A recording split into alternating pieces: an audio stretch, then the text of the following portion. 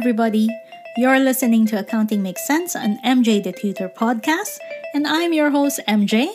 In this podcast, we are focused on helping accounting students all over the world by offering a quick warm-up on various accounting and business topics, hoping to generate bigger discussions and conversations around them. If you are studying the CIMA case study this session, then this episode is for you. For this episode, I'm going to offer a few tidbits on the operational case study for May 2023.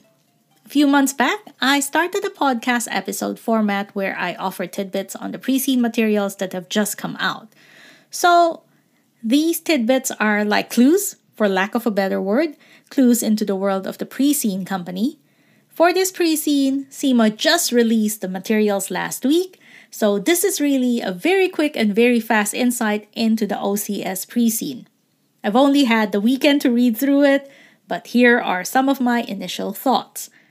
A background information on this is that our pre-scene company is a company called Trax Europe. They manufacture and sell tractors used for agricultural purposes. They are based in the fictitious European country called Thailand. Our first tidbit to share is the surprise information that this company is a wholly owned subsidiary of a larger company. The reason I say that this is a surprise is because most pre-scenes of the past have always been the parent company. And for this one, it's actually the reverse scenario. We have a company that is actually a subsidiary of another. And basically, we are just one subsidiary out of a lot in this group. We are in charge of a region in Europe. Our products are manufactured in Thailand and sold in Thailand and nowhere else. It's very siloed when you look at things. But something to note is that during the exam, something could come up where we may find ourselves being opened up to further global reach.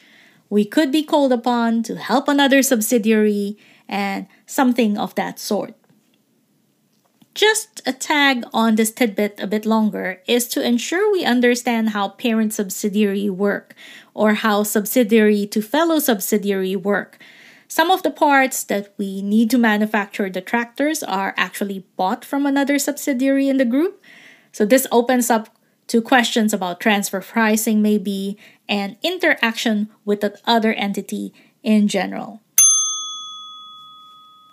Our second tidbit is one on dealers. There seems to be a big reliance on having this middle person in the mix. Trax Europe does not deal with individual farmers as customers. They actually use dealers or the dealers network to work with the end consumers. The setup here is not uncommon. A lot of manufacturers in the real world tend to work with distributors or dealers to deal with the general public. And this is okay. But this type of relationship does bring about other considerations because they just have a little bit of nuance to them. Typically, the relationship will be more in tune with each other.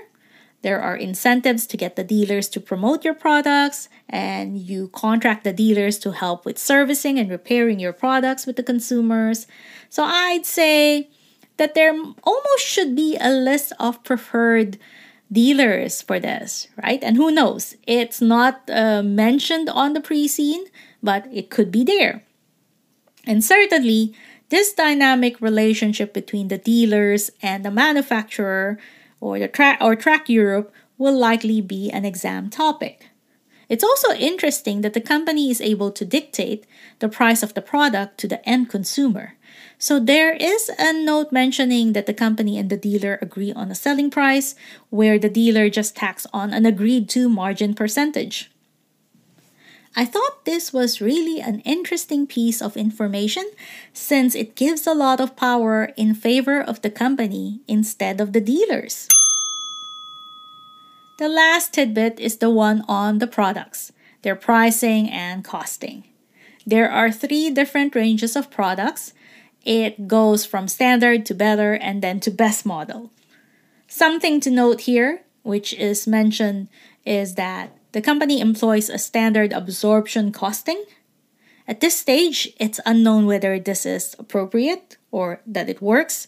What you need to understand is that typically, products which are better tends to have higher costs attached to them. So maybe perhaps a standard absorption approach is not really that suitable to find out what the real costs of the product ranges are. Additionally, some of the margins projected by the different product ranges may be off because of the standard absorption approach. Again, it's not wrong, but it could affect some of the costing numbers as well as budget numbers in the end if we ever find out that absorption costing is not really working for this company and they should actually utilize ABC, activity-based costing.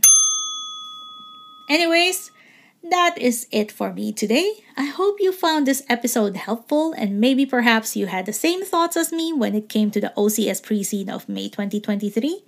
That's good since it confirms your hunches, and if you had some other different ones, then this is also good since it gives you additional food for thought. As always, thank you for listening to Accounting Makes Sense, an MJ the Tutor podcast. I am your host, MJ the Tutor. If you're keen to connect to be updated with the arrival of the next episode of this podcast or find CIMA resources online, please head on over to my website, www.mjthetutor.com. You can also hit subscribe on whichever platform you are using to listen to this podcast. If you want to connect with me on social media, I'm on Facebook, Twitter, and Instagram under the name MJ the Tutor. And I hope to see you again next time. Ciao for now!